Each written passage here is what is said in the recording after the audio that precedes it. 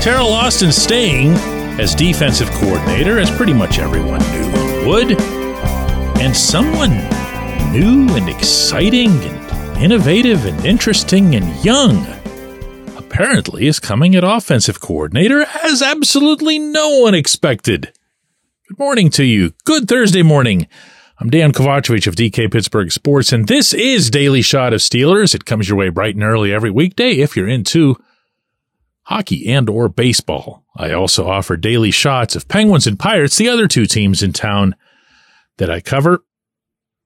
Also, be sure to stay tuned through our second segment for a special announcement that I'll have regarding some programming today. Austin signed a 2-year contract. Austin is going to stay on as DC. That interests me almost not at all. Yes, he puts together the scheme. Yes, he does a ton of work toward studying, toward planning, toward instilling in his players what needs to be done. But no, he's not the guy running the defense. That's Mike Tomlin. And since Tomlin already had an arrangement that he liked, that wasn't going to be an arrangement that was going to change, as I've been sharing with you for a couple of weeks now. On the offensive side, though, I couldn't be more pleasantly surprised by the names that have either been peripherally attached to the Steelers' vacancy or just to Thomas Brown, the OC of the Panthers, who became yesterday the first formal candidate, the first formal interviewee. Brown's 37. Clint Kubiak, Zach Robinson, Cliff Kingsbury, the other three candidates, at least as far as we know, at least as far as reports coming from here or there that have attached to the Steelers' interest in them to something resembling reality, those guys are in that same age range. And take this from somebody who's an employer. You don't want to make a habit of blurting out loud which age bracket you would prefer, whether it's older, younger, or whatever. It's not okay. We've, at DK Pittsburgh Sports, employed people of all ages and all everythings. But when it comes to this job, even though the Steelers can't blurt it out either, your best chance for getting what this franchise needs is to get younger, is to get someone who's coming from a world or an environment or even a mindset where the ideas, new ideas, are flowing. A lot of people will point, of course, to the Kyle Shanahan factory, to the way the 49ers in general do business. And actually, if you go back to, George Seifert and Bill Walsh, that's been going on in San Francisco for a long, long time. You're probably getting warm toward where the Steelers need to be. Let's call this like it is, okay? This football team, your football team, has been egregiously behind on offense for a long time now. I'll tip my cap to Todd Haley as much as the next guy, but the facts are Haley had unbelievable riches as far as personnel, and I don't know that he needed to out-clever anybody. He needed to make sure there was a rhythm. He needed to make sure that Ben Roethlisberger was happy. And maybe more than anything, he needed to make sure Antonio Brown was being fed. Other than that, he wasn't going to be needed to put in this super fancy scheme that analyzes that situation and this situation and puts a guy into a position where he's open by a matter of several yards because of your brilliant outline. He needed to basically sit at the jukebox and play the hits. Do you follow me on that? And again, that's to his credit. Every good coach at every level of every sport works with the talent that they have as opposed to the talent that they want to have. But that's not the current situation in Pittsburgh. Yes, there's some talent there. I don't think anybody would dispute that, especially after what was witnessed over the final 4 weeks. There's not one but two NFL running backs. There's a primetime tight end. There are two reliable starting wide receivers. I don't know that you'd refer to either of them as being some sort of shoe-in number one, but George Pickens at least has that ceiling. Offensive line parts seem to be there. It's more about the arrangement. And quarterback, look, I don't want to turn every single episode of Daily Shot into a debate back and forth between Mason Rudolph and Kenny Pickett, but I will reiterate that it was the last 4 weeks that you really saw stuff work the way it's supposed to. The next logical step is to take a system, an approach, a mindset that's so dated that I'm not even sure where I could attach that date to. I don't know where it would harken back to. How long exactly have the Steelers been behind offensively? The one guy that I can think of over the past couple of decades who at least brought some different types of ideas and greater ambition to the job was Bruce Arians. And, even Bruce, not to be ageist again, but Bruce wasn't a spring chicken at the time he was working here. Bruce just happened to have a great friendship. I was about to say chemistry, but a great friendship with Ben and was able to work with what Ben felt was best, and that ended up being what was best for that offense. But this other thing, where your offensive smarts can be something that you take into the game as an advantage, you tell me, what am I forgetting here? When was it that the Steelers had that? When was it that you felt, oh yeah, the Steelers are definitely walking onto this particular field on this particular day with a much smarter offensive scheme than the other guys have? This, to the credit, and I'm going to presume this is Art Rooney, of everyone at the Steelers, but all the way to the top, this is what was promised at that Tomlin season-ending press conference.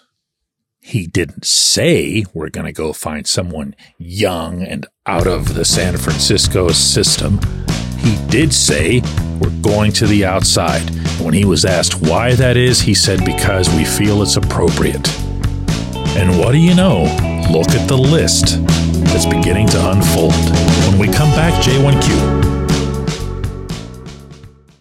This segment of Daily Shot is brought to you by our good friends at Mike's Beer Bar. They're located on Federal Street, directly across from PNC Park. Mike has more than 500 beers on tap, including from more than 50 local breweries. Stop in and say hello. Tell Mike we sent you. Mike's Beer Bar.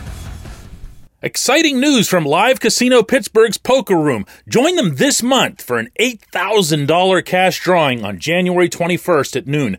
Don't miss the Westmoreland 300 Multi-Flight Poker Tournament starting January 23rd with a $25,000 guarantee prize pool. Seize your chance in the daily high hand hustle promotion. The first 10 high hands win up to $200 with a second round from 6 to 10 p.m.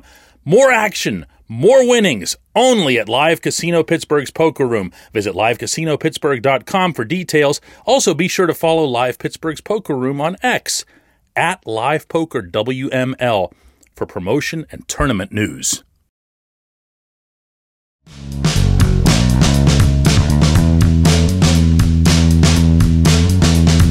Today's J1Q comes from Chris, who asks, do you think, DK, that the Steelers will have difficulty hiring a good offensive coordinator due to their lack of a big game quarterback and other holes in the roster? Current openings include the Bills, Eagles, Bengals, Browns, maybe the Lions. All have either elite team talent or quarterbacks. Chris, I can't state this either often or strongly enough. There are only so many jobs on this planet at this level for what these guys do. And if you presume that by waiting another year or two or even 3 for the perfect opportunity, that opportunity is still going to be sitting there waiting for you, or even that there's going to be 8, 10, 12 openings in a given year, man, you just can't think like that. You can't. Put it this way. Let's say that you're one of these people. that I've mentioned as being connected to the Steelers, and you're seen as a certain type of commodity right now. You're seen as having stock on the rise. That seems to be a real thing in the NFL when it comes to offensive coordinators, maybe more than any other coaching position, including head coach. Everyone wants that one magical young egghead who's going to come in there and just reinvent the game. All right. So you put yourself on the market and you turn up your nose at this team or that team. And then what ends up happening, the team that you're already associated with then goes on to stink. And you're stuck in last place, or your quarterback gets hurt and your offense completely falls apart. Because now you're overseeing an offense that's got a second string, third string quarterback, and all your brilliance goes to waste. And your stock plunges like it's Tesla. This comes up a lot, though. It comes up as if the team has to sell itself to the candidates. And I'm here to tell you that according to people inside the industry forever and ever and ever, and it has not changed, that is not how these things go. No one's rolling out the red carpet for someone in their 20s and 30s. They're going to treat you as if it's a blessing for you to be asked inside their building. And speaking just for myself, I think that's appropriate because they're the ones holding all the cards, all the keys, however you'd want to word it. And if they don't like young guy A, they can always go after young guy B or young guy C, or even go off the grid and get, middle-aged guy A. Moreover, the idea that they would care about the name of the quarterback, and that was your phrasing there, not mine, is nuts. They'd care about the caliber of the quarterback, or more importantly, the potential of the quarterback. One of the things that coaches, again, this goes across sports and across levels, love to do more than anything is to make someone better, because that's a great way of attaching their brand to that individual's performance, that individual's growth. So if you think that someone would be looking at the Steelers situation and everything that I laid out earlier, including quarterback, and would say, oh yeah, no way, The quarterback who should be the Steelers starter just came off a really, really impressive month in the league, and he's smart enough and he works hard enough that he would find a way to assimilate to all your brilliant ideas. And the other quarterback is a recent first-round pick who's got a lot of legitimately positive traits of his own, talking, of course, about Kenny Pickett. That's not a bad situation in which to become an NFL offensive coordinator. The special announcement that I promised does have to do with quarterback. Mason Rudolph is going to be a very special guest on this afternoon's Ramon Foster Show. It's the program, if you've not been aware of it, that Ramon and I do daily. It's live on YouTube, and this one will be as well. It'll start at 3:30 p.m. Eastern Time. Make note of that because the Ramon Show usually starts at 4. We want to allot a little bit of extra time given the guest. So again, it'll be at 3:30 p.m. Just go to our YouTube channel. If you've never visited it before, just type in DK Pittsburgh Sports or type in Ramon Foster Show. Once you're on YouTube, you'll have no trouble finding it. I appreciate the J1Q here. I appreciate everyone who listens to Daily Shot of Steelers. And come and find us this afternoon. Should be fun.